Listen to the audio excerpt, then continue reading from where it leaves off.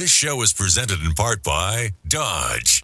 Domestic, not domesticated.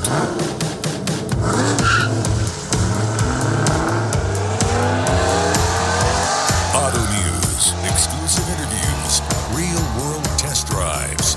It's your turn to step into the driver's seat. This is The Drive.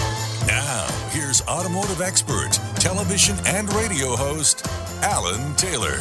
Well, a very rambunctious show we have today. I say that because I know who's going to be on. And beginning with the most rambunctious BJ Colleen, automotive journalist extraordinaire. BJ, what are we going to do with this president? He just keeps on trying to put his foot on the neck of the auto industry. It's sad to me, you know? It's really sad. It's unbelievable. First of all, hello. Welcome. Hi. Yes. And I am rambunctious, but I'm not a truck, so that's good. It's funny because this is the topic, and I think we're talking about the EPA's new emission standards, and it's something that I know you're going to be talking about with every other guest on the show because it's important and it's big news, and it's just absolute craziness what the government thinks, and they're always going to try and do what they think is best for us, not let us decide what's best for us, which is extremely frustrating. But this new emission standards, what they're talking about, that they propose that the automakers need to make, that EVs need to make up 67% of light-duty vehicles and 46% of medium-duty vehicles by 2032. Now, 2032 is not that far off. It's 9 years away. Today's EVs are only 6% of sales, 6%. And we all know the drawbacks, and we all know the problems with it, but it's just absolutely crazy. Because basically they're looking to ban gas and diesel engine vehicles, which we know is going to kill the collector car market, number one. And it's going to also kill affordable vehicles for a lot of people. People can't afford cars now. I'm on the verge of not being able to afford a new car now. It's just ridiculous how expensive they are. So it's dangerous. But the best part about this is them making unilateral decisions without talking to anybody else. Case in point, the utility companies say this is completely unrealistic because it's lacking infrastructure. And what infrastructure are you talking about? Well, that's a lack of long-distance lines that have to carry that power. Now it's a bottleneck. The transmission lines, when you think about it, we've all been out on the roads and watched the transmission electric power lines. They go for hundreds of miles. They require approvals from states and cities and even some private landowners.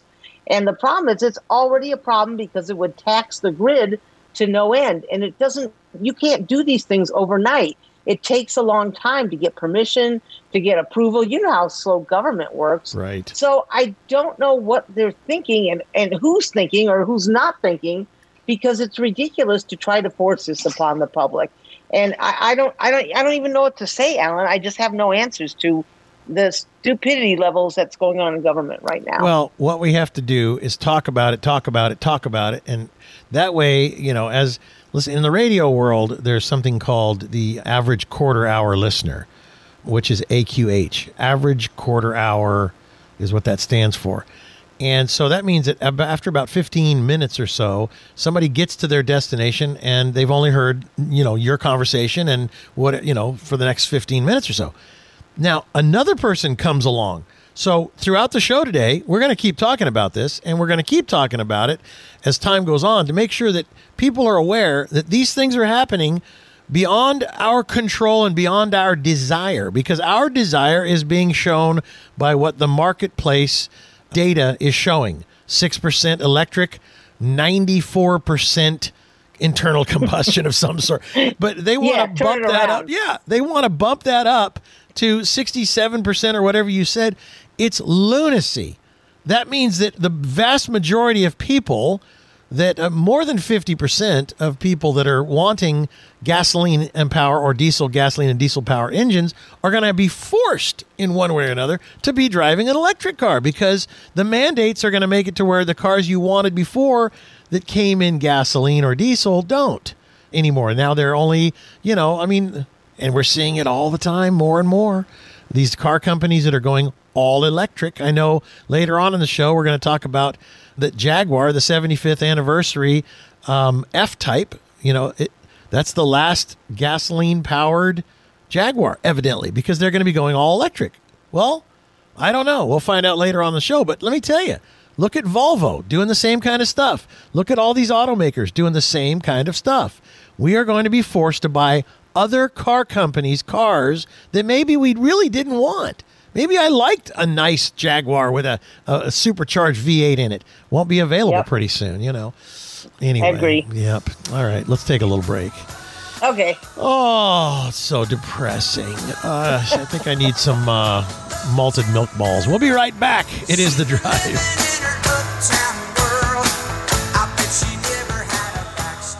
Attention business owners, 3,076 businesses are shutting their doors every single day. There are 3 things holding you back from doubling your sales in the next 12 months.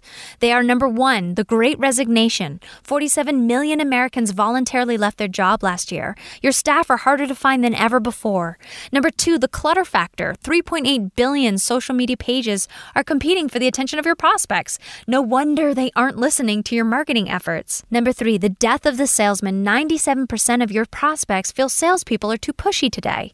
Hello, I'm Amanda Holmes. I've just released an updated version of my father's cult classic book, The Ultimate Sales Machine.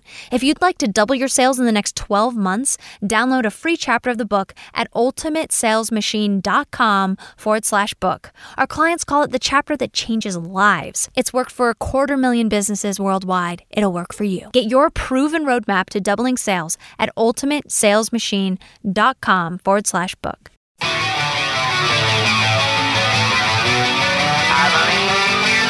This is the exact sound of the electricity running through the lines, being sucked out by all the cars sitting in line waiting to charge their batteries that are empty and they can't go anywhere. But there's not enough infrastructure, but there's nothing they can do because you can't buy a gallon of electricity. I'm sorry. That's how it is right there. Ray John, brother. Ray John.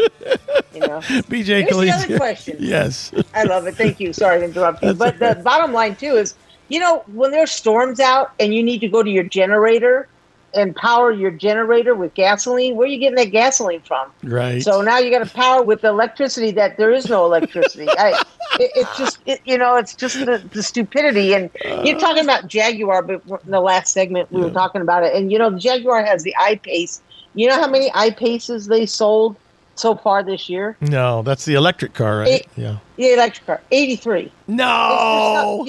Their sales have fallen off. I mean, it's the only one they have because it's an expensive car. Yeah. They only have one model this year. It's $71,000. And again, people can't afford these vehicles. It's ridiculous, the price of these. Oh, well, they're going to get a credit. No, you can get up to $7,500 credit. But now they're talking about even having the credit and taking the credit away. So it's like that old saying, why are you banging your head against the wall? Because it feels so good when I stop. It's just so dumb. No, but did you hear about, speaking of Jaguar, a British car company? Yes. They're Indian. Well, yes, owned by Mr. Tata. Yeah. The newest electric model coming out from Jaguar is called Lucas. Remember? Lucas. Yes. It's the Jaguar. Lucas Electronics were horrendous. Yes. In England back in the 60s. Lucas, the Prince of Darkness. I'm joking. They're not making that. But wouldn't that be funny? Oh, my gosh. Oh, my gosh. That was like the Prince of Darkness, Lucas. And the thing is that imagine if you were going to buy an electric car, would you buy one from a company that was a premium brand that was kind of known for, not being the most reliable, but very sexy looking? You know what I mean? Oh, yeah. And Jaguars are beautiful. In the later years, I mean, that's all in the past, but still, it's like, Fiat. I bought a Fiat. I had no problems with it. It was a great little car back in 2012, and we had it for 40,000 miles, not a single issue with it. But there was a time it was Fiat stood for Fix It Again, Tony. So they have, their kind of the skeletons in the closet, and that the problem is, Fiat machines these days are fantastic. But the problem is if the Jaguars, if they're only selling, less than 100 of these things, how can you build a business case on top of only selling 83 cars already in April? You know what I mean? There's no business case. That company's going to go down if that's the business case. I'm and that sorry. would break my heart if it would. Away. Oh, I own a Jaguar. I own a Jaguar. I love I have an X K8 or XJ8, the four-door sedan, Vandenplas, which is the long wheelbase sedan. And I love that car. I bought it so cheap. It's ridiculous. And I've had it for years now. And it's been a good car, but there's an engine light on right now. I will tell you that. Oops. Prince of right. Darkness. But Jaguars, they're stunning cars. I mean, it's the Jag E-Type is the car that Ferrari said was Enzo Ferrari himself said it was the most beautiful car in the world. Exactly. And it's absolutely true. And Jaguars have always been sexy, and that X-Type the XKE has always been the car that I've lusted after for millions of years. Yeah. And eventually when I win the lottery, I'll But get one. Jay Leno's got it right. He's got a Jaguar XKE engine under his coffee room table with glass over the top of it. And he says, and he has to have a oil pan under it because it still leaks. That's his joke, not mine. That's pretty funny, but it's true. But people, they get in their minds what a car was, years ago. I have a cousin who, like Lincoln. Oh, God, I would never drive a Lincoln. It's an old boat for old man's. I was like, when's the last time you were in a Lincoln vehicle? It's just people they get set in their minds, and it just gets absolutely crazy. But again, people, if you don't want your collector cars to go away, and if you don't want an EV, you need to talk to your representatives. Let them know. See if you can get them to get the word back that this regime in Washington is just not thinking straight when it comes to automobiles. And this is going to be a theme moving towards November for the SEMA show, SEMA, Specialty Equipment Market Association trade show. They keep an eye on this stuff to make sure that our hobby, which is the automotive industry hobby, the car hobby, the classic cars, but even not just classics, because, I'm going to try and buy a new Demon, because to me, this is the last of these big muscle cars that we're going to see. And, but SEMA keeps an eye on it there, and they're an advocate to make sure that there is somebody standing there yelling and screaming about, what they're trying to do these days. We have to have a representation, and SEMA is the auto industry, or I should say the hobbyist industry's advocate, you might say. All right, let's take a break. They're yelling at me. All right. Calm down. We'll take a break. Be right back.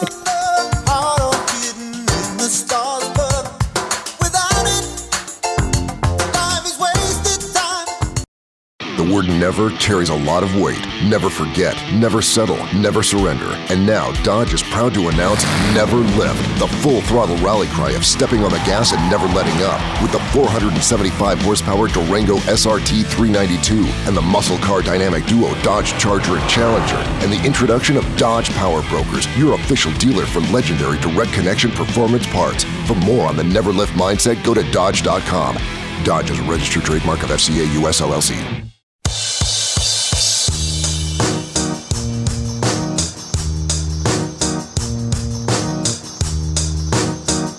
This is The Drive with Alan Taylor.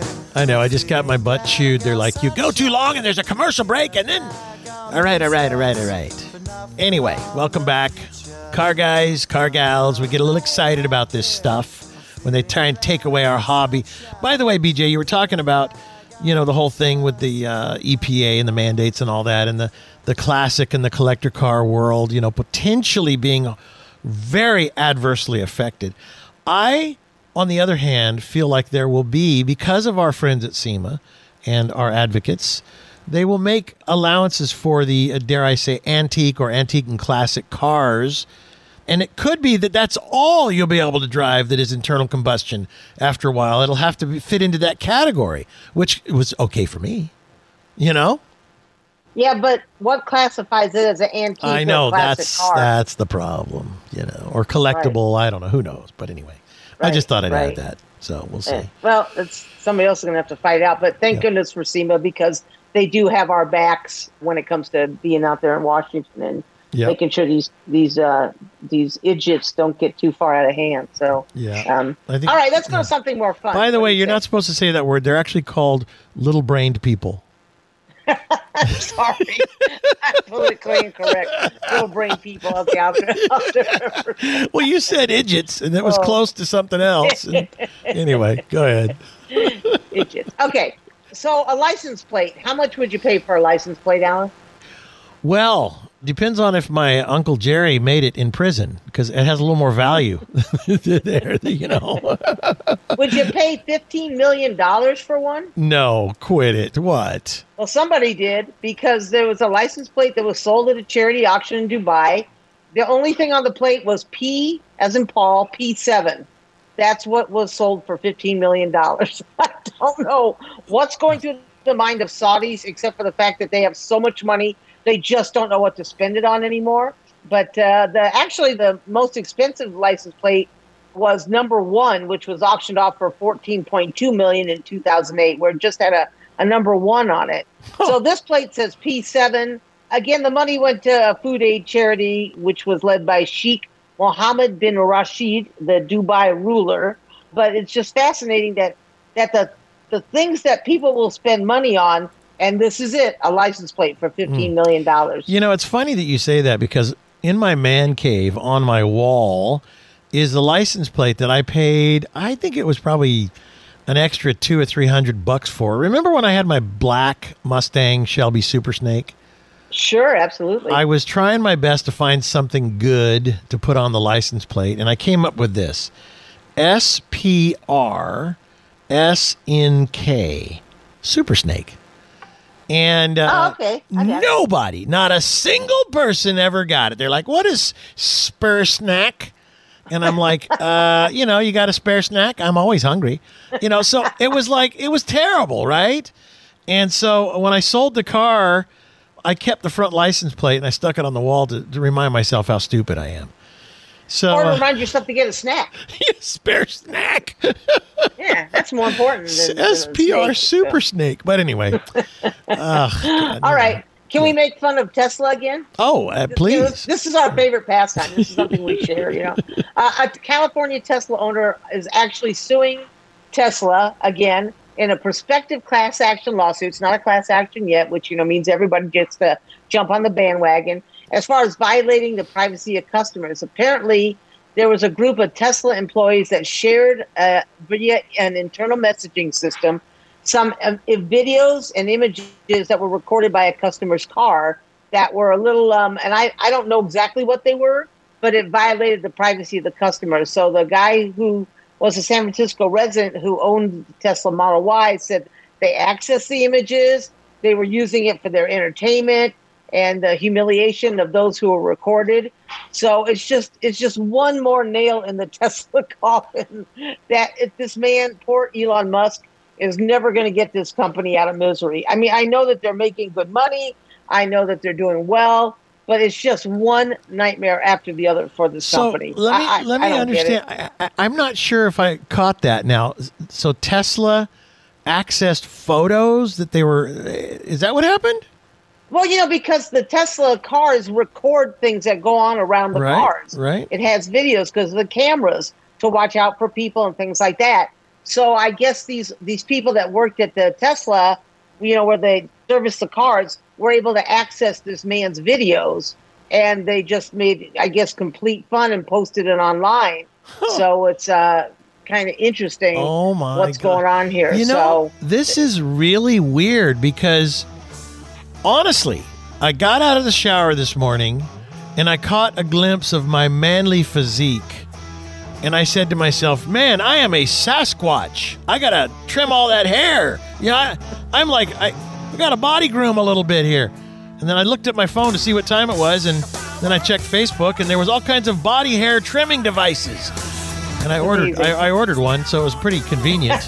But I was wondering if they caught pictures of me and my nakedness. It's horrible. They probably have them already.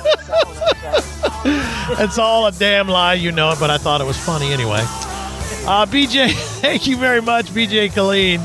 Coming up next, we're going to continue banging the drum because Brian Moody is going to be here. And Fox News, I shouldn't say that, one of the major news networks quoted Kelly Blue Book or Auto Trader, one of those two, about the EPA garbage, and Brian will talk about that more. We have to keep pounding the drum. Yes. We'll be right back. Thank you, BJ. Thanks. We'll be right back. Stay with us, everybody. It is The Drive. When I turn 30, trying to settle down. Attention business owners, 3,076 businesses are shutting their doors every single day. There are 3 things holding you back from doubling your sales in the next 12 months.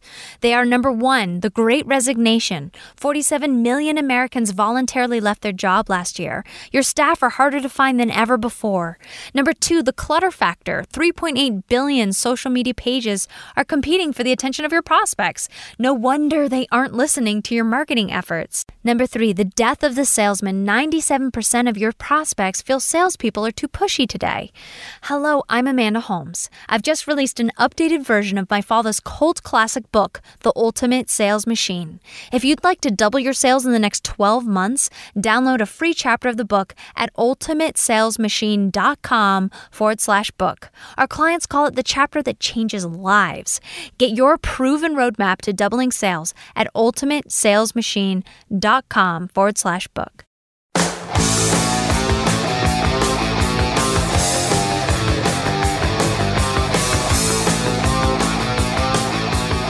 Welcome back to The Drive. Now, here's automotive expert, television and radio host, Alan Taylor. And our show brought to you in part by Subaru. Love, it's what makes a Subaru a Subaru. You should know that by now. Brian Moody knows that from Auto Trader. Yeah, he's heard me say it enough. Brian, so let's see. I actually saw Auto Trader quoted on the news. I want you to know that. That's a big deal. It was national news. And it was talking about the whole EPA thing. So, but I know you wanted, because you have to weigh in on it because it's being quoted on, major news channels. But before we get there, I kind of want to walk ourselves to that point, because I think if we do this just right, you and I will actually have taken the listener on a small journey. Let's start with this. Ooh. The Camaro going away. The Chevrolet Camaro is, they're ending the run, and will it ever be back? So I know you have some stuff on that. What do you got there? Well, the first thing I would like to introduce you to is the song Bitchin' Camaro. Are you familiar with this? I can't remember the exact words, but I remember hearing that going, wow, that's a bad song. But anyway. Bitchin' Camaro by the Dead Milkmen. Okay. So that just gives you a little bit of insight as to the lore and the how deep the roots go for the Camaro. Yeah. I think the steering wheels, almost all of them have Doritos crumbs on them, and there's always a Mountain Dew in the cup holder. That's just me. I don't know. Oh, that's too funny. I could be wrong. Oh, you just insulted a jillion Camaro owners that won't touch Doritos. Is that an insult, though? No, I guess not. No, because listen, I like Doritos. I don't like Mountain Dew because I've seen what it does to people's teeth. But anyway, that's another story. Ranch. So the car is probably going away. It looks like they're going to discontinue it. Yep. And you know what? This is the thing, is that automakers and big companies, they always spin things the way they want to spin them, and that may or may not be based in fact. But here's a couple of facts that we can just talk about, and then we can see if maybe it makes sense. The current generation of Camaro came out in 2016. At the time, Chevrolet sold about 73,000 of those. But by the end of 2021, that was down to about 23,000. So pretty big drop. And then it rebounded last year to nearly 25,000. That's all the enthusiasts probably like, oh, I better get my Camaro now. I'm never going to be able to get one. Right. Yeah. So GM says that the 2024 model year will be the last ones built. They're built in Lansing, Michigan. And, is that a loss? I don't know. I think the car doesn't sell as well as it used to is the main reason. They'll probably kind of come out and say, oh, well, we're going to have an electric version and gasoline-powered cars, blah, blah, blah, blah, blah. But the truth is, gasoline-powered technology continues to evolve. The Corvette engine is a new gasoline-powered engine, and they also have a hybrid version, the E-Ray. Ford just released a new V8 for the Mustang and the Mustang GT and Mustang Dark Horse. Mazda has a new inline six-cylinder engine that has a little bit of a electrification, like a hybrid boost built into the into the engine. It's not like a drive component per se. Right. But gasoline-powered cars continue to evolve. So whether or not this is related to that or not, it could just be that the car didn't sell well, and so they're going to kill it. I mean, it could just be as simple as that. Well, and I know you want to talk about the EPA thing and these new mandate by the year 2030. But before we get there, I have to feel that that's got something that had to be weighing. And General Motors, General Motors makes some odd decisions sometimes. I think all the automakers do. But in this case, is this part of the weight on the scale that said, yeah, let's cut that one because that's a muscle car? When you say Camaro, you think muscle car, even though they make 4-cylinder versions. And then, I don't know. I think you're right, though, that my guess is they weren't selling all that well, but it's still kind of a halo car for them. Maybe they just need it to go away so they can bring it back again the way they did last time. Again. Yeah. Yeah. I want to see a manufacturer do something like this. I want to see them say, we are going to kill every full-size gas-powered pickup effective today. We don't care how much money it costs us because we're committed to the environment. Yeah. And then, no, that's not how business works. That's not how business works. By the way, in the piece that you're going to get to, we're teeing it up about the EPA, the new EPA garbage that I saw in the news. Yeah. One of the things they said is they're going to try to push people to buy electric cars from the barely 6% right now of people that buy electric cars to 67 or some 60, maybe let's just say in the 60 percentile of people that they're going to push them to do that by taking away the cars that we love, like the Camaro, the Dodge Challenger or Demon they just launched. I mean, it's literally it's not even out yet. The new Demon that has 1,025 horsepower. Is this the end of the muscle car that is just internal combustion, that doesn't have some sort of a component of electricity to it? I think it is. My crystal ball says, yeah, it probably is. Unless we find ourselves with a new administration in a year and a half or so, whatever, 2 years, and they reverse that again, because that's the yo-yo thing we're on right now. Up and down and back and forth. So I don't know. We're going to see. But the Camaro evidently they've announced that it's going away. Yeah. Want to support this kind of thing. It's tax season right now, right? You want to support this kind of thing. When you go to pay your taxes and you see how much you've already paid, or if you owe or whatever, that's the minimum tax. Feel free to give the government more money. Maybe lead by example if you want these things to go through. Pay more money, and just maybe we'll all be inspired by your example. Yeah. Yeah, you could. So you're what free the heck? to do that. I think I'm going to. Not. Anyway, when we come back. So the Camaro's going away. Sad. But now the question is, for the next segment, we're teeing this up, is the manufacturer of the Camaro, General Motors, obligated to keep making replacement parts for the Camaro once it's gone away? Brian Moody here from Auto Trader is going to talk about that. And they have been quoted, Auto Trader's been quoted on national news about all what's going on in the EPA, and he'll give us their report in the last segment. 2 more to go. We'll be right back. Stay with us.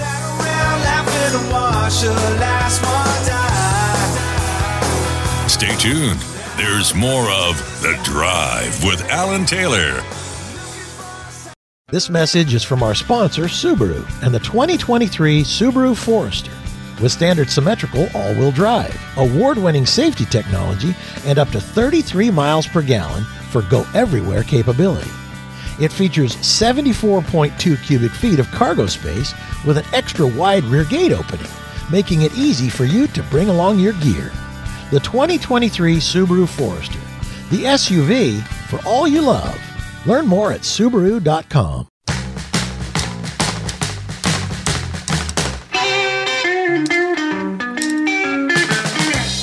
Well, it is The Drive all across America. I'm Alan Taylor.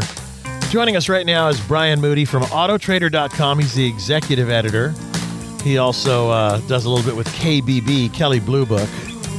And they get quoted all the time. And I was thinking, Brian's going to be on TV. Nah, they had their own reporter. They were just using your stuff, just so you know, Brian. That's okay. They were using your stuff. Did they put little graphics up and say?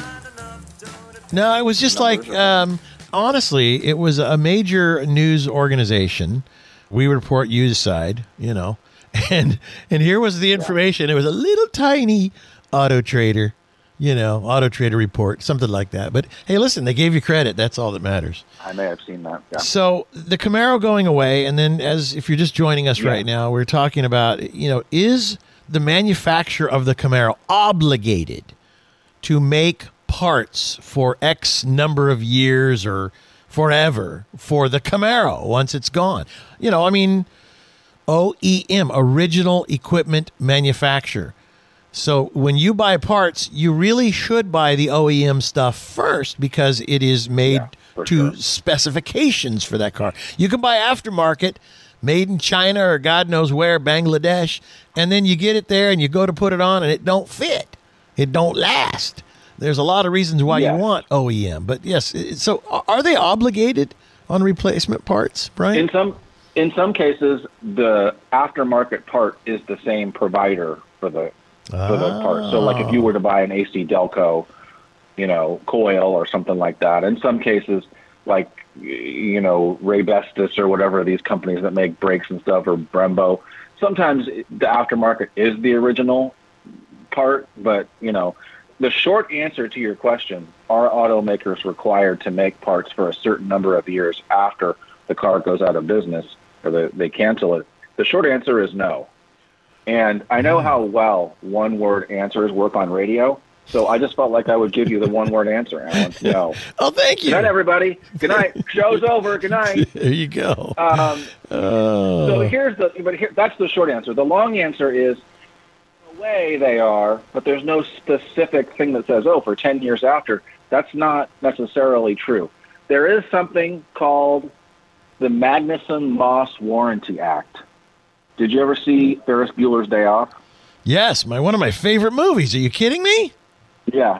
When he's asking about the Holly Smoot Tariff Act, he's anyone? Oh, my God. Are you serious? Did you just take it there? Wow. Yeah, I did. Hold on. This is the Wait a minute. You just quoted Ferris Bueller's Day Off. Okay, keep going. Right. Something do economics, anyone? That's right. So the Magnuson-Moss Warranty Act is designed to hold automakers responsible when it comes to warranties. So in that act, it basically says, this is consumer protection stuff, it says that any problems with the product, the seller of that or the guarantor of that product has to either offer a refund or a replacement without charge, even if such product is a part. So in a way, manufacturers do have to continue making parts until the warranty is expired on the majority of those cars. But the truth is, you know as just as well as everybody, the main driver of them making parts after the cars are discontinued is profit. Right. So with a car like the Camaro, will they continue to make money selling water pumps for Camaros? Yeah, they're going to do that for a while. Right. What I would be concerned about is if you have a discontinued model like, say, a Saturn. I have a Saab. Let's say you have a Saturn or a Saab station wagon, and you need the rear quarter glass or something from the station wagon version that didn't sell as well. Right. Yeah, after a while, you might be in trouble. But for the most part, they don't have to make parts after it. It's going to be the cars like Camaros and Corvettes and, you know, Miatas. Let's say the Miata got canceled tomorrow. Oh, my gosh. How long would it be before we ran out of parts for Jeep Wranglers or Mazda Miatas? Right, forever. Decades, probably. Right, exactly. Well, the funny thing is, I remember... So buying a used one will be okay. I remember when the second car I ever bought was a 1960 Fiat, maybe a Fiat like 100 or something bizarre. It was a little station wagon, to your point. And no one had parts for that car. It was like a little imported thing somebody brought in there, you know, maybe Italian family or whatever. And I don't know, this was many, many years ago in the 70s. And no one had parts for this silly thing. And so I ended up selling it because I tried and tried and tried. Everywhere I went, people went, what? A Fiat what? And now, if you lived in Italy or wherever, maybe be different. But for here in the U.S., that could be the problem if you have a car that is very rare. But to your point, I mean, you drive a Saab. If anybody knows what the problem is of getting parts, it's you, Brian. The Saab. The Saab was made by GM, and I haven't had any problem getting parts yet. I've had a couple things go wrong. It's a really reliable car. Yeah. But for the most part, it's got a Holden engine. I ordered a water pump hose online. The turbo intercooler I got off of Amazon. So it just depends on the car. Well, when I got my Fiat, it was 1977, and I don't think the internet was. Well, wait a minute. Al Gore was working on the internet, but it wasn't quite ready, so I didn't have the internet to be able to find parts. Hey, by the way, notice the music in the background? Oh Yeah is the name of it, from Ferris Bueller's Day Off. All right, when we come back, we are going to talk about the most important thing that we've been teeing up is what is going to happen with these new EPA rulings that have been signed into effect, I believe. But Brian's got all the information. So here it comes right after this commercial break. Stay with us. Brian Moody from Auto Trader is here, autotrader.com. Be right back.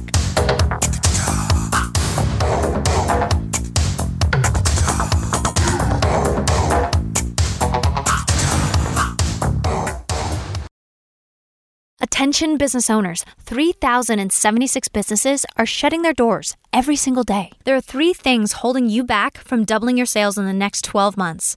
They are: number 1, the Great Resignation. 47 million Americans voluntarily left their job last year. Your staff are harder to find than ever before.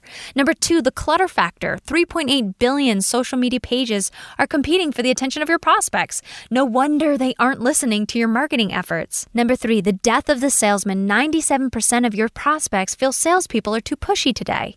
Hello, I'm Amanda Holmes. I've just released an updated version of my father's cult classic book, The Ultimate Sales Machine. If you'd like to double your sales in the next 12 months, download a free chapter of the book at ultimatesalesmachine.com/book. Our clients call it the chapter that changes lives. It's worked for 250,000 businesses worldwide. It'll work for you. Get your proven roadmap to doubling sales at ultimatesalesmachine.com/book.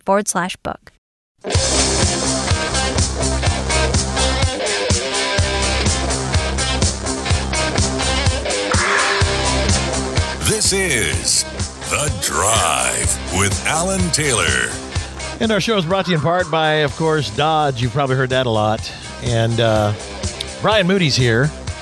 Brian is from Auto Trader. He's the executive editor. And they were talking about the news about the EPA, and the information that they were quoting all came from Auto Trader. And Brian is here to deliver it, a sharp-dressed man is here to deliver it in a suitcase. There we go. So what you got there? What's going on?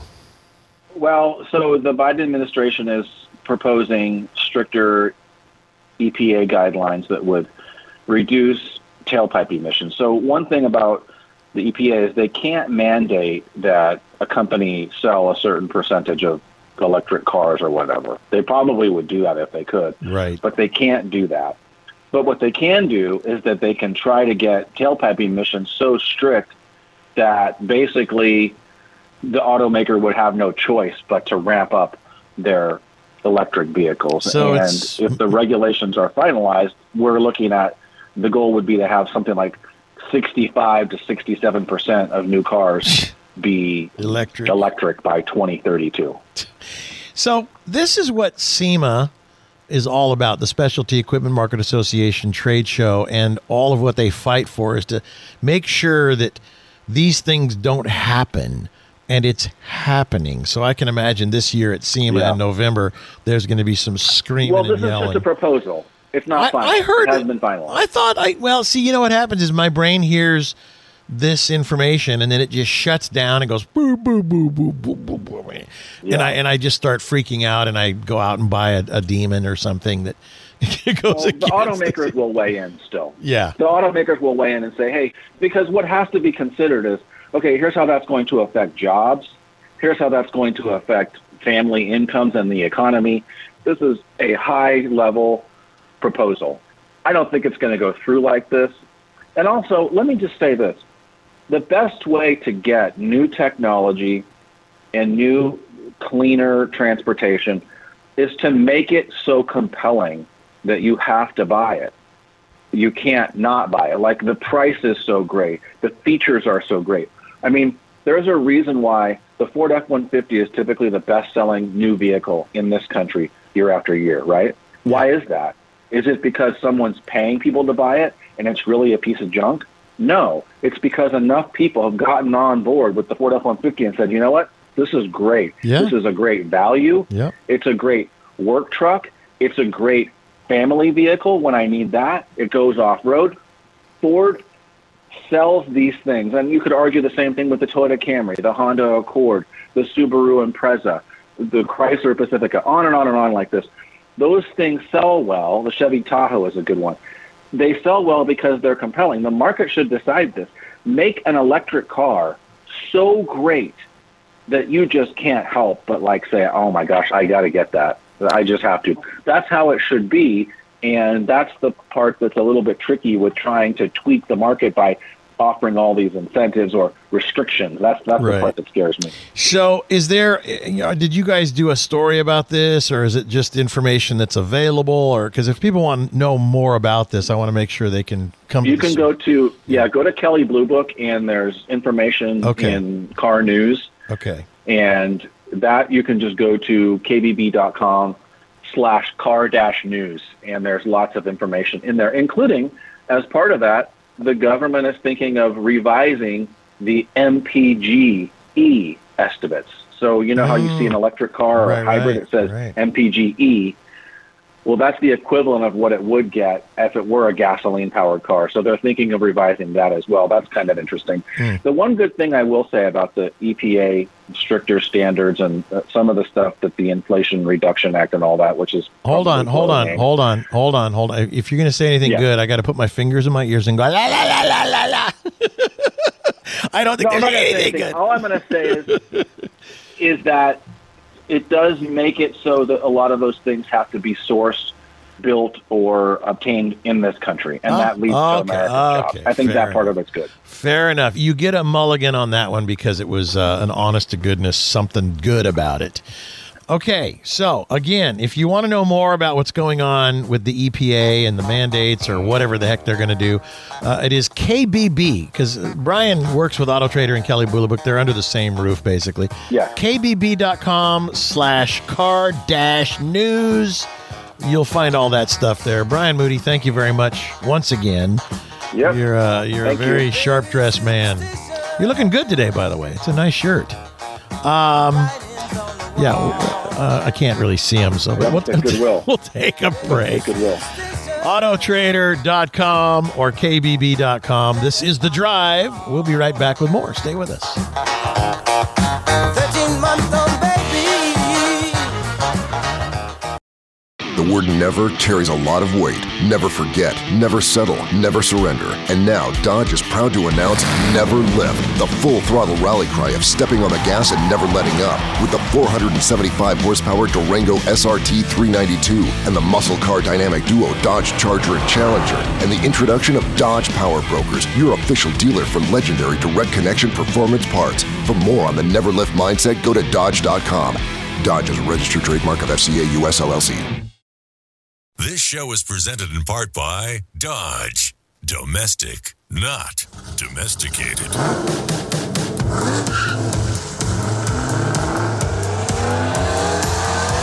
Auto news, exclusive interviews, real-world test drives. It's your turn to step into the driver's seat. This is The Drive. Now, here's automotive expert, television and radio host, Alan Taylor. Well, we have a special guest here for hour 2. It is Lauren Fix, who's calling in all the way from Detroit Motor City to talk about it. She's like, here's Brian Moody in the last hour talking about the EPA, and she's like, I want to talk about that. So guess what? I know you are very, very opinionated, and is why I love you.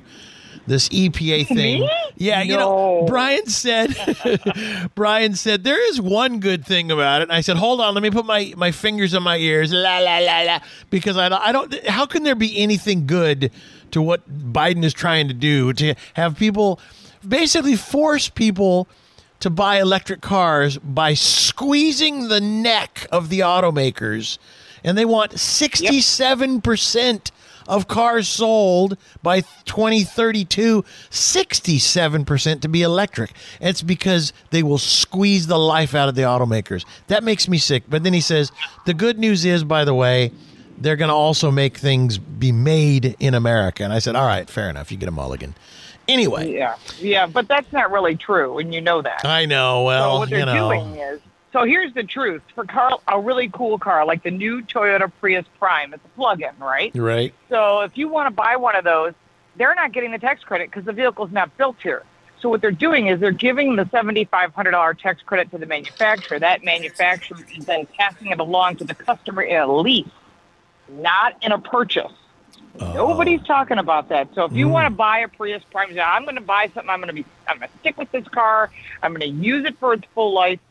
Yeah, well, don't buy it. You're going to have to lease it. And if you buy it off the lease, you're not going to get the tax credit. So that's something to keep in mind. And then what doesn't make sense, vehicles like the Ford Lightning pickup truck, electric, that gets the full tax credit, but the Ford Mach-E gets half the tax credit. Why? It's built here in the U.S. So people like Ford are not happy when you're taking vehicles like that, and there's a lot of vehicles that fit in the category both ways. That doesn't make sense. But remember, the real ultimate goal here is to make it illegal for you to drive an internal combustion engine. And I'm telling you, there are a lot of journalists who are drinking the Kool-Aid because they want their trips. You and I go on a lot of these things. They want to be invited to all these trips and have a wonderful time and all those car reviews. Listen, I'm going to tell the truth. I'm always going to tell everybody the truth, whether they like it or not. Bottom line is, if you want to buy an electric car, you should. You should never be bribed or incentivized into buying it. And especially if those rules keep continually changing and you can't get charging. To give you an idea, there's 130,000 charging stations across the United States. That's it. That doesn't make sense. So in California, in LA, big area, lots of EVs, one car for every 10,000 chargers makes no sense.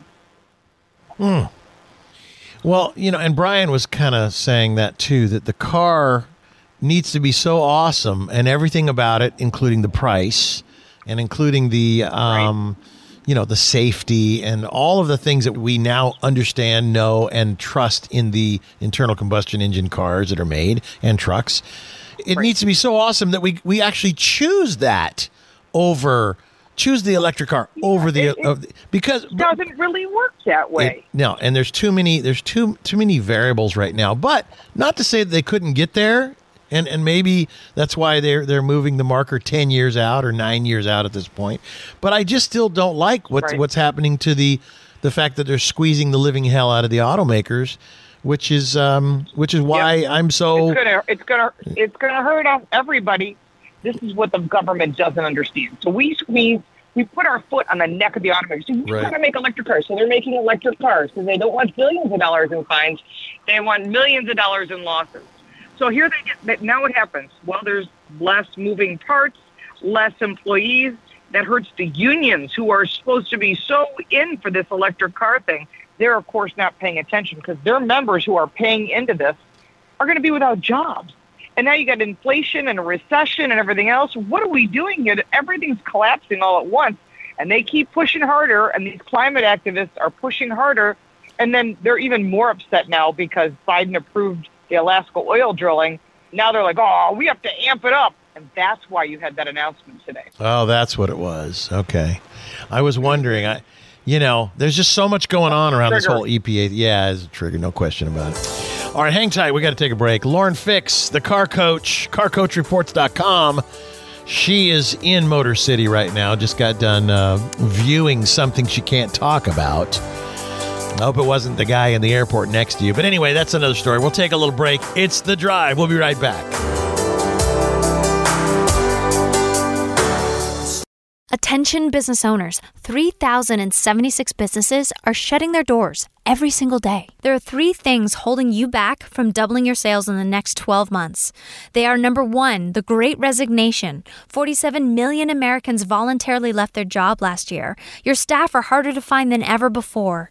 Number 2, the clutter factor. 3.8 billion social media pages are competing for the attention of your prospects. No wonder they aren't listening to your marketing efforts. Number 3, the death of the salesman. 97% of your prospects feel salespeople are too pushy today.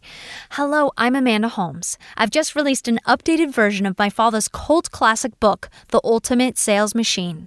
If you'd like to double your sales in the next 12 months, download a free chapter of the book at ultimatesalesmachine.com/book. Our clients call it the chapter that changes lives. Get your proven roadmap to doubling sales at ultimatesalesmachine.com/book.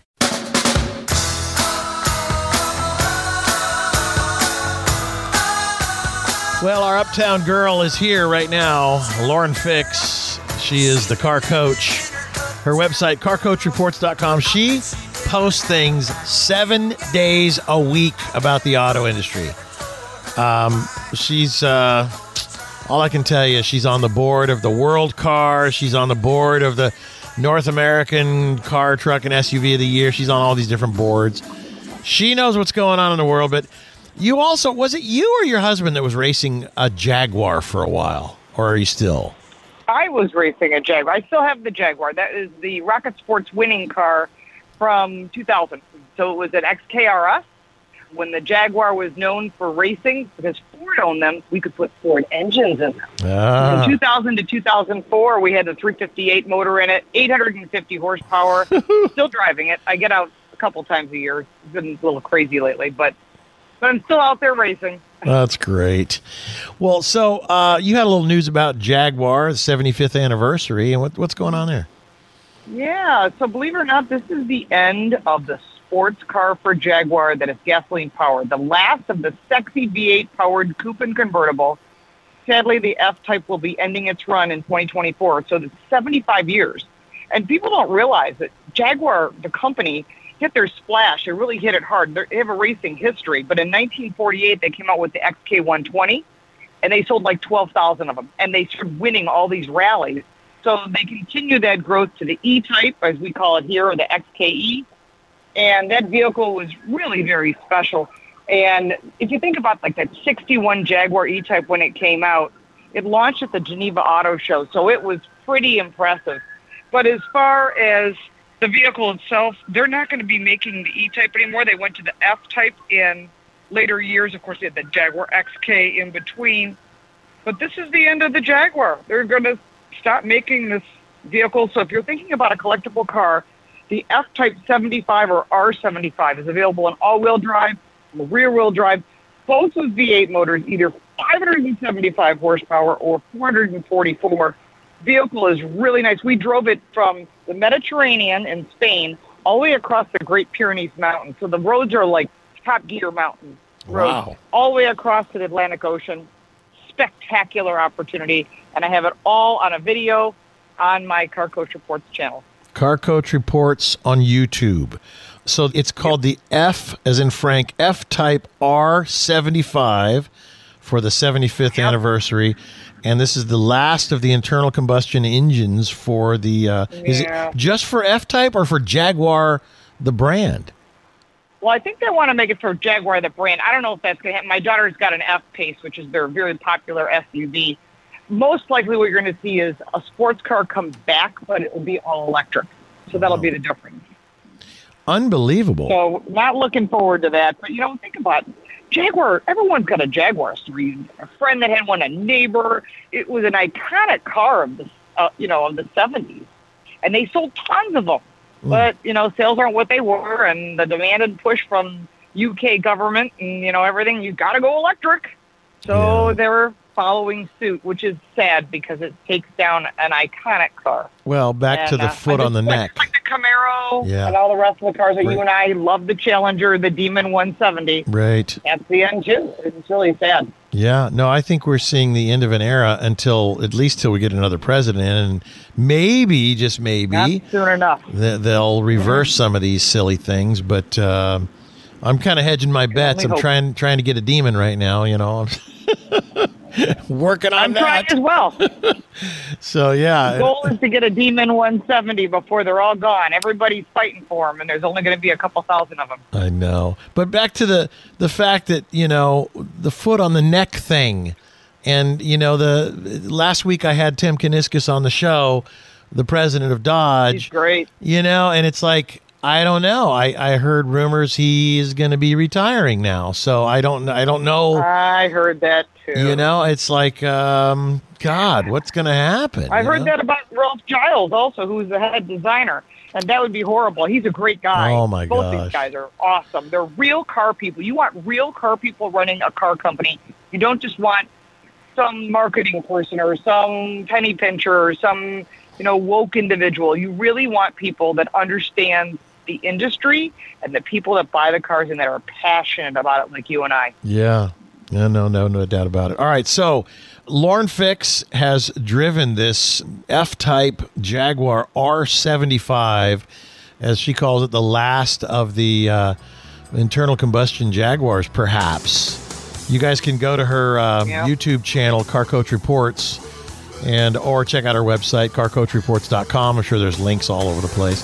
We're going to take one more break and come back with more Lauren Fix. This is The Drive. Stay with us.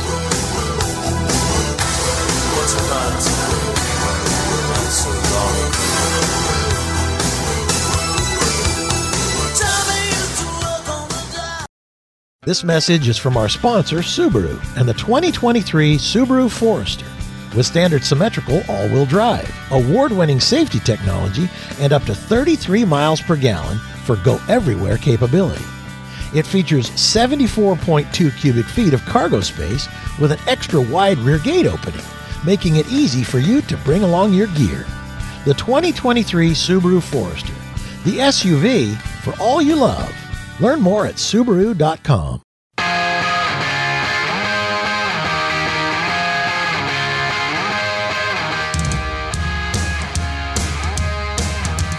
Welcome back to The Drive. Now, here's automotive expert, television and radio host, Alan Taylor. Well, Lauren Fix is joining us from Car Coach Reports, carcoachreports.com. You can find her there. And lots of great videos. She does all kinds of news, and she works with us. This woman is, she's wild, and you can tell by listening to her on this radio show. Okay, so you and I, in the commercial break, talked briefly about this, how people are being tempted in some way or fashion to spend more money on their car after they've bought it or they've made their payment on it. Now they got to have more payments for subscriptions to in-car features. What do you know about that, Lauren? Well, you know what? It's funny. It started off where BMW was saying, if you want the heated seats, it's an option. It's like, what do you mean it's an option? It's already on my car. And what they were doing is they were charging additional fees. And now we're seeing additional fees. You get them for satellite radio, or if you want, the Wi-Fi connection. We're all used to that.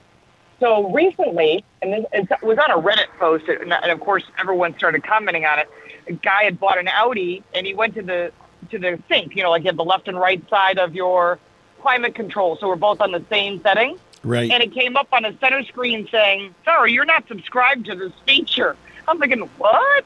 Like, really? So we're starting to see more and more subscriptions to this type of features where not just BMW and Volvo, GM, Stellantis, they're all eyeballing billions of dollars in revenue for all these subscription fees. And people are thinking, well, wait a minute. So even some manufacturers think you want more horsepower. Your vehicle comes with 300 horsepower. You want 400. You buy the car, you pay the subscription, and they download the update, and you can get the subscription. I'm like, are you kidding? That's absolutely ridiculous. And consumers really hate it. That's the big thing. Yeah, I mean, it's not like we're not paying enough. Yeah, get screwed. It's like, and the fact that now that I've heard, the mortgages, we were talking about this, you can now get a 40-year mortgage. 40 years, right? Yeah. I didn't hear about that. That's crazy. And it's the same thing with cars, getting like a 10-year car payment or something ridiculous. And then on top of everything else, now they're going to have these subscriptions. It's just going to keep milking us like cows. The car becomes like a store. You buy stuff on your radio, you buy stuff you have to pay subscriptions. Yeah, it's that's like what they want. Yeah, exactly. They want to have a marketplace that, you're driving along and you hear about a commercial for a new energy drink. Oh, man, I'd love to try that. We'll press this button here and we'll send you a case. It's going to cost you X. Well, we already have your credit card information. We'll just charge it. Remember, that's this is part of that digital currency that we're talking about doing. Oh, that's exactly right. And that's how they're going to get you. They're going to control every single thing you do if you give them a chance. You know what? If I wasn't a radio guy, I wouldn't want to pay for satellite radio, but I'm a radio guy, right? So I pay for it, and whenever it runs out, and I wait and I make them give me the best deal possible, but it's just like, that should come with the car. Radio was always free. Not in this world, it's not. Yeah. No, now all that interface that you see may not even have an AM radio. A lot of new vehicles don't even have AM radios at all. I know. And you're talking about GM and Ford saying we're not going to do that. They go, well, you can just listen to like radio.com. You know what's nice about an AM radio? I mean, I live in Buffalo, so when the weather gets really cruddy outside, first thing you're to do, you go to local radio. That's right, start for the figuring local out weather. What's the road, what's going on. But if you can't access it, you're stuck. You're not going to listen to a music station. That's not going to help you. You need help from your local news, sports, weather channel. Yeah. No, trust me, I get it. And Cars from Alan Taylor. Right. Well, so all I can say is I kind of hate the way the world is going anyway, and this is just one more thing to add to it. I'm with you. It's very frustrating. It's time to hit the brakes on these subscription fees. People don't like them, and then you need to speak up. So if you buy a car and you see this, or you're thinking about buying a car and you do your research on all these great websites, and you hear about this subscription fee, contact the manufacturer. I am not buying your vehicle because you are charging me for heated seats, because you are charging me for an AM radio, because you're charging me for whatever. If you don't speak up, they're going to assume you're totally fine with it. And that's the problem. Nobody wants to speak up. So you got to make your peace. And that's all you got to do is keep emailing, post it on social media, let them know your opinion. One of my favorite sayings is, all it takes for evil to prevail is for good men and women to do nothing. And sadly, that's where we're at. All right. Before I give you... it's like that on a lot of things. Yeah, exactly. I've got about a minute and a half. Can you tell us, I was on your website, I saw a little something on recycled batteries. What do you got? Oh, yeah. So Redwood Materials is starting to recycle batteries. They just got a huge investment from the federal government, and that's actually good, but they're going to put $2 billion in to help EV recycling because they really need to have a way to recycle these electric batteries. We don't mine here in the U.S. all those rare earth minerals. They come from China. So until we can start coming up with a way to make it less expensive and better for the environment, which it is not right now, even though they like to claim it is, this may be one of the ways that we can recycle some of these batteries instead of letting them destroy the environment. Well, that's good. And it's called Redwood. What is it? It's called Redwood Materials. Okay. They're located in Nevada and in California, and they recycle batteries from phones, from cars, from consumer devices, because people throw things out. Yeah. And they have to be recycled. Otherwise, you just landfill. No, it's good stuff. All right.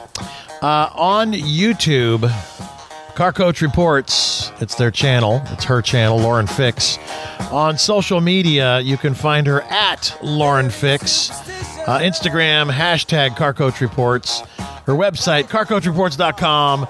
If you love cars and you want news and you want constant stream of news, you want to go check out Lauren Fix at Car Coach Reports. Lauren, thank you. Be careful over there in Detroit. Oh, yeah. Go head to the airport so nothing goes on.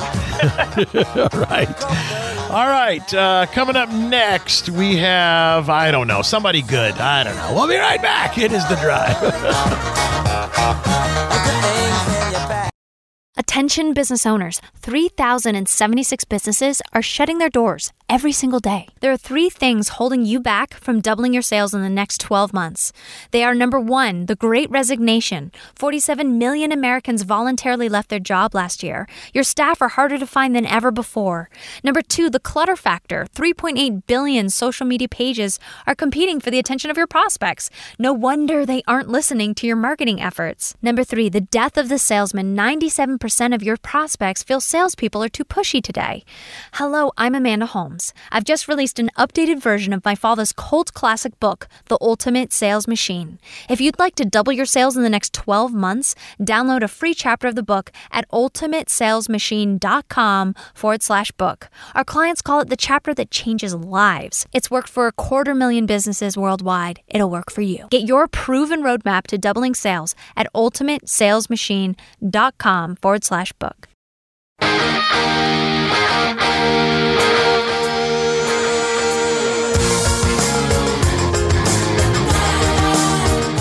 Welcome back to The Drive. Now, here's automotive expert, television and radio host, Alan Taylor. Well, joining us now is George Kennedy III. He's co-founder of CarTender.com, vice president of the New England Motor Press Association.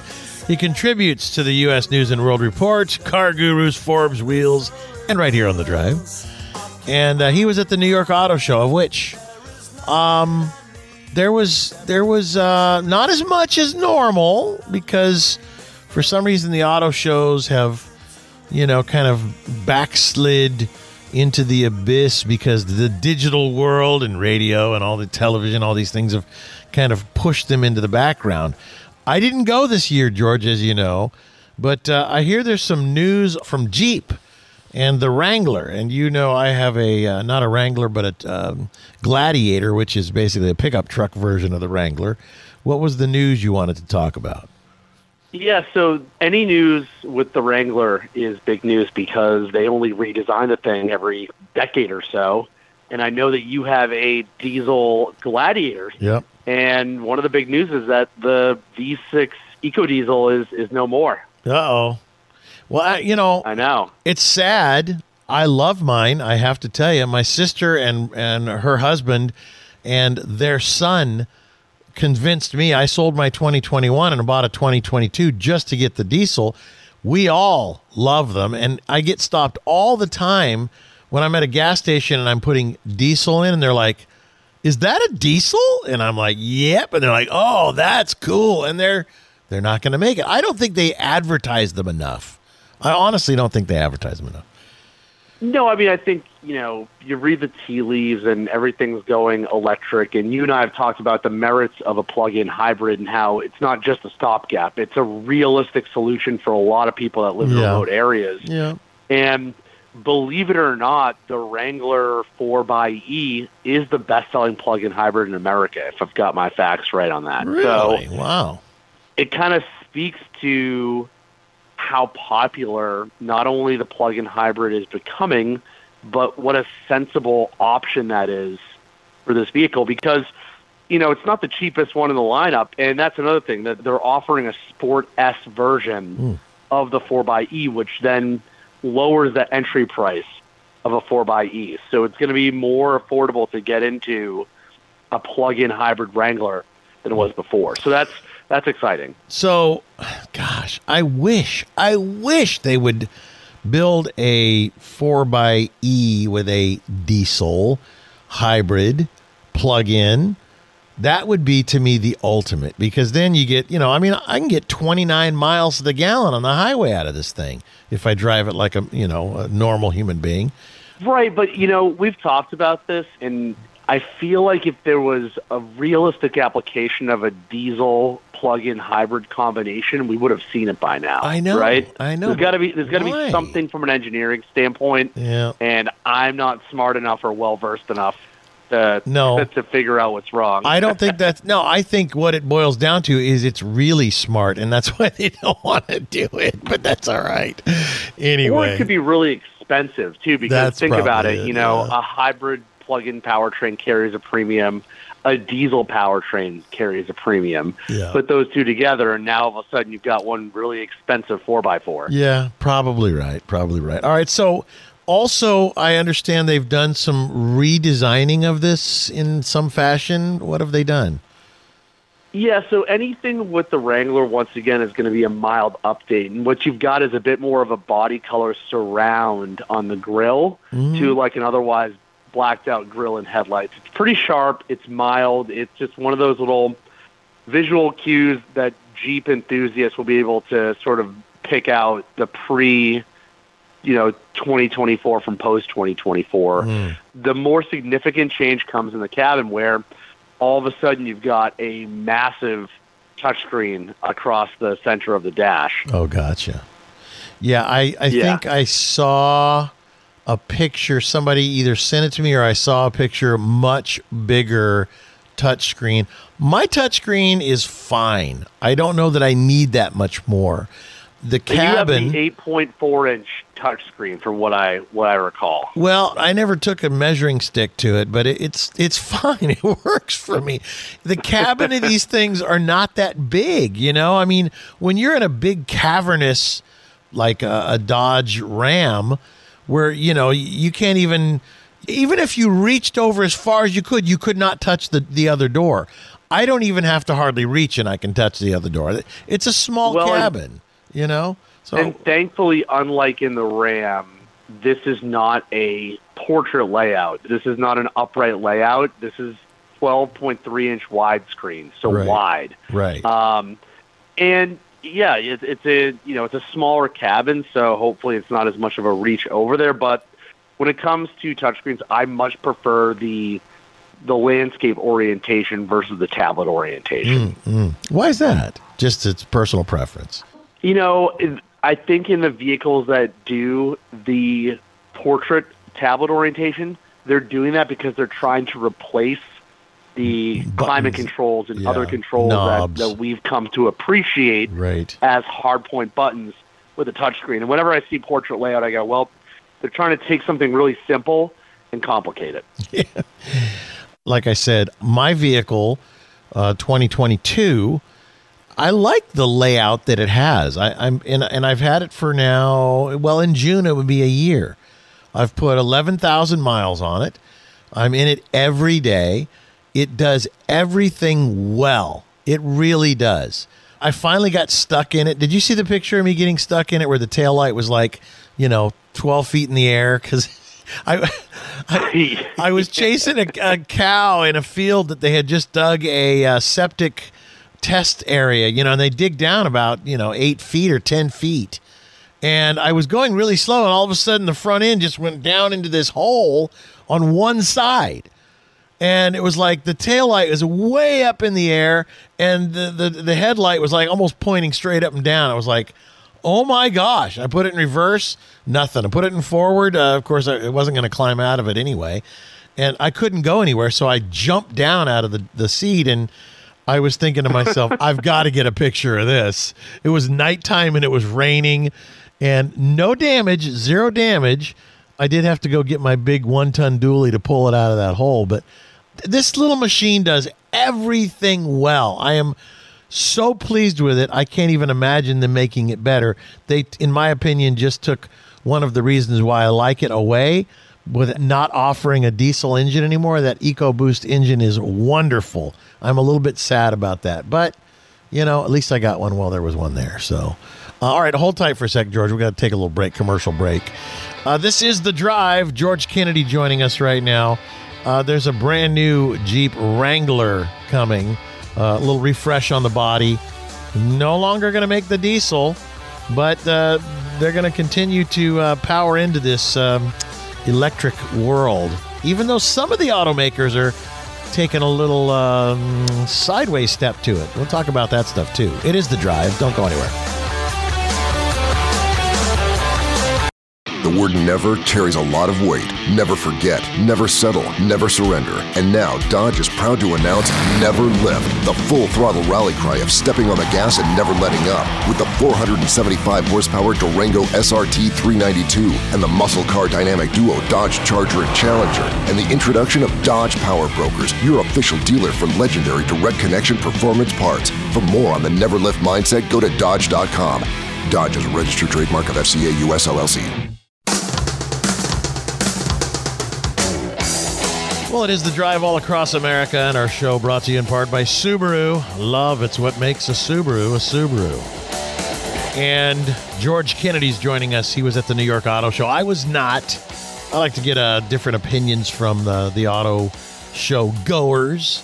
It's been a long time since I didn't go to the New York Auto Show. George Kennedy, what else was going on at the auto show? He and I went over lists of stuff that some of the other guys talked about last week, but he said, there was plenty of stuff to talk about. So what else you got? Yeah, I mean, the other vehicle of note that hasn't been covered yet is the Hyundai Kona Electric. Well, the Kona and the Kona Electric. So these are, a small subcompact SUV that really has been a successful vehicle for Hyundai, and this is its first major redesign. There was just a significant facelift a year or two ago, and then now this is a complete overhaul. So interesting to see that pivot, and the new Hyundai Kona Electric is looking at 260 miles of range, which is pretty good. Yeah, that is not bad at all.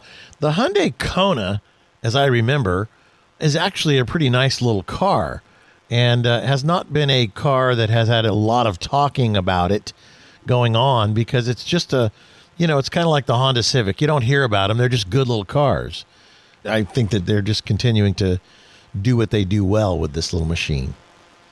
Yeah, and then it's the first time they're offering multiple battery platforms. So before with the Kona, you just had one option.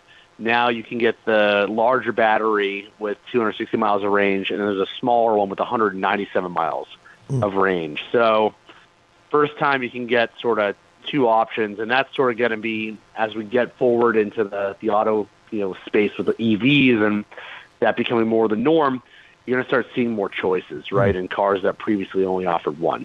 So while you were in New York, did you go to any off-site events, things like that? Like, which one was it? Genesis has the Genesis house. Did you visit that by any chance? I did not. I got to see the Genesis, GV80 coupe concept, which we'll put quotes around concept because this is sort of like almost production ready. Yeah. I saw that up in person. That is a sharp-looking car. But I did get to see the unveiling of the Lamborghini Revuelto. What? And that, the Revuelto, I'm sure I'm butchering that. Yeah. It's their first ever hybrid V12 supercar. Oh, this is the one that they're saying does 0 to 60 in under 2 seconds, kind of like the Demon 170. It's a big, big numbers. Supposedly the name means, mashup or something like that. It's supposed to represent the conventional and plug-in aspects of the car. It looks a lot like the Lamborghini Cyan concept, or sort of one-off short production supercar, hypercar from a few years ago. And the coolest part about it is the mostly exposed engine bay. So no glass over the engine in the back. It's open air right down to the engine. You're kidding. Wow.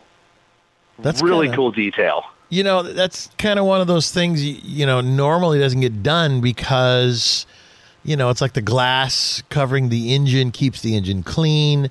I think they're figuring the person that's going to drive this car is not going to drive it as their workaday car. It's more like a piece of driving art. Wow.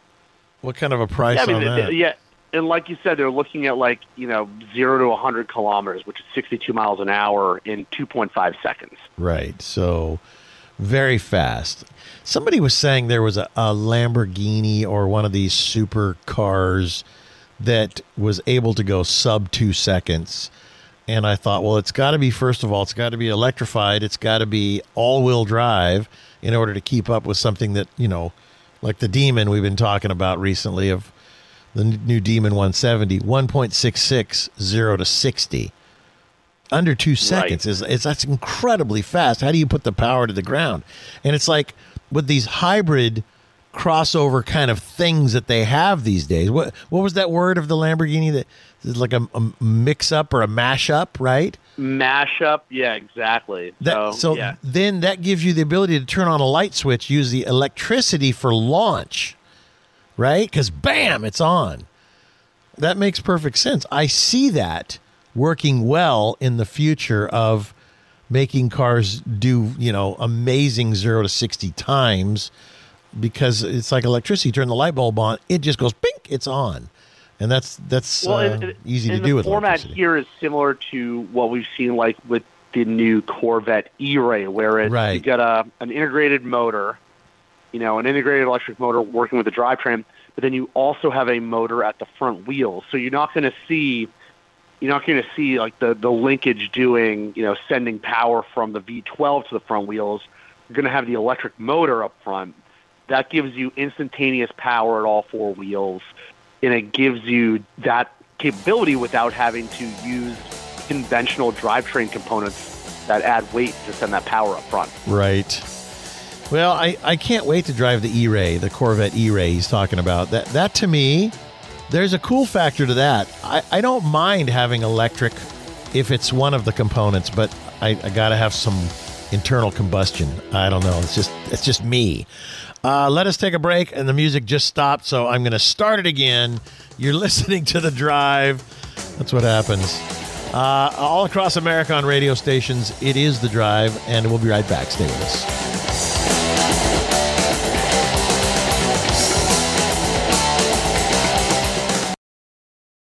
Attention business owners, 3,076 businesses are shutting their doors every single day. There are 3 things holding you back from doubling your sales in the next 12 months.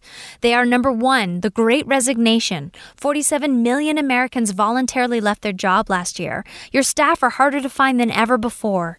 Number 2, the clutter factor. 3.8 billion social media pages are competing for the attention of your prospects. No wonder they aren't listening to your marketing efforts. Number 3, the death of the salesman. 97% of your prospects feel salespeople are too pushy today. Hello, I'm Amanda Holmes. I've just released an updated version of my father's cult classic book, The Ultimate Sales Machine. If you'd like to double your sales in the next 12 months, download a free chapter of the book at ultimatesalesmachine.com/book. Our clients call it the chapter that changes lives.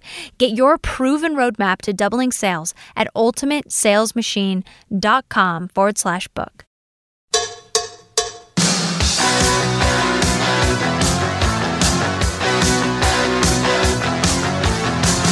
This is The Drive with Alan Taylor. And George Kennedy joining us. And, the New York Auto Show, there was a time not too long ago when it's the Big Apple. It was the big auto show that was in the Big Apple. And it's downsized quite a bit. A lot of the automakers did not even go. They did not even attend. I mean, maybe they just have cars on carpet. I don't know. Instead of these big displays like they used to. George Kennedy joining us. George, it kind of saddens me a little bit because it was so much fun to go to these things. But one of the fun things for me over the years, the last, going on 30 years, was the concept cars. Because over the years, it was like they would make you laugh sometimes. They would make you go, now that's cool sometimes. They would make you go, there's no way that they're going to do that. There's no way they could possibly get away with that. But this year, there was hardly any concept cars at the New York Auto Show. You mentioned one, the GV80 concept from Genesis, and I've seen that. To me, it's a gorgeous-looking machine. We talked about it last week a little bit. But you say there's a little controversy in there somehow. What's that? Well, let me just start out by saying that there were not a ton of debuts at the show this year, right, because there's a lot being done online and in the interim between shows. But all the folks at the New York Auto Show who run the show were expecting a tremendous amount of foot traffic. So, there are people that still attend these shows in great numbers. There are places where you can test drive Jeeps outside on a dedicated off-road course. Right. There are places where you can go test drive electric vehicles. There was like 6 different electric vehicles that you could go test drive. So there are still things that the auto show serves a purpose for. So for sure.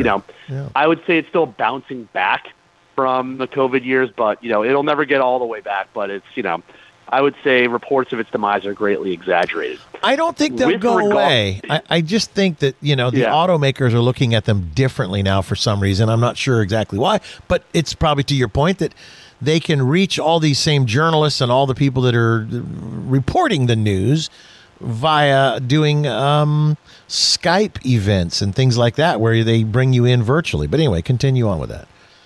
Yeah, so, one thing we did see was not a lot of concept cars. I think you often see a concept when a brand is trying to create a major shift in the design language of its products. And right now you've got a lot of either staying the course or iterating existing product. And, when the markets are in flux and you know what the future holds, you're not going to put a ton of money into completely overhauling your lineup.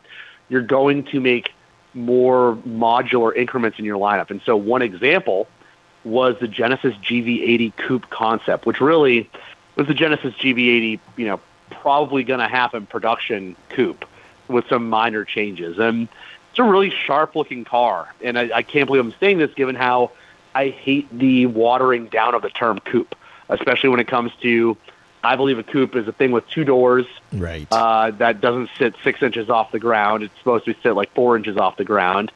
Not an SUV. But here we have an SUV, a luxury SUV, with less cargo space than the original version of it, less second-row headroom than the original version of it, and I don't care because it looks so darn good. And it's a four-door, right? It is four-door, which violates all my sensibilities. Right. At least BMW uses Grand Coupe. Audi uses Fastback. I appreciate that. But I think, what is it? Porsche probably one of the worst offenders by just straight up calling the coupe of the Cayenne. Right? And it's like, it's not a coupe.